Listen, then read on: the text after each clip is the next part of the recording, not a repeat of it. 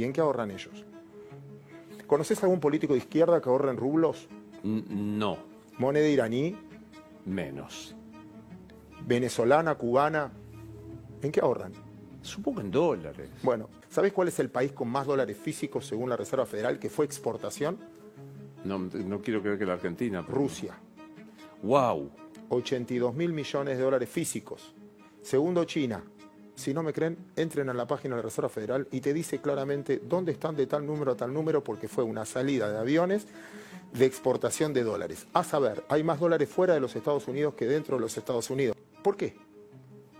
Desconfianza. ¿Por qué la gente cuanto más dólares fugó precisamente fue en esos procesos?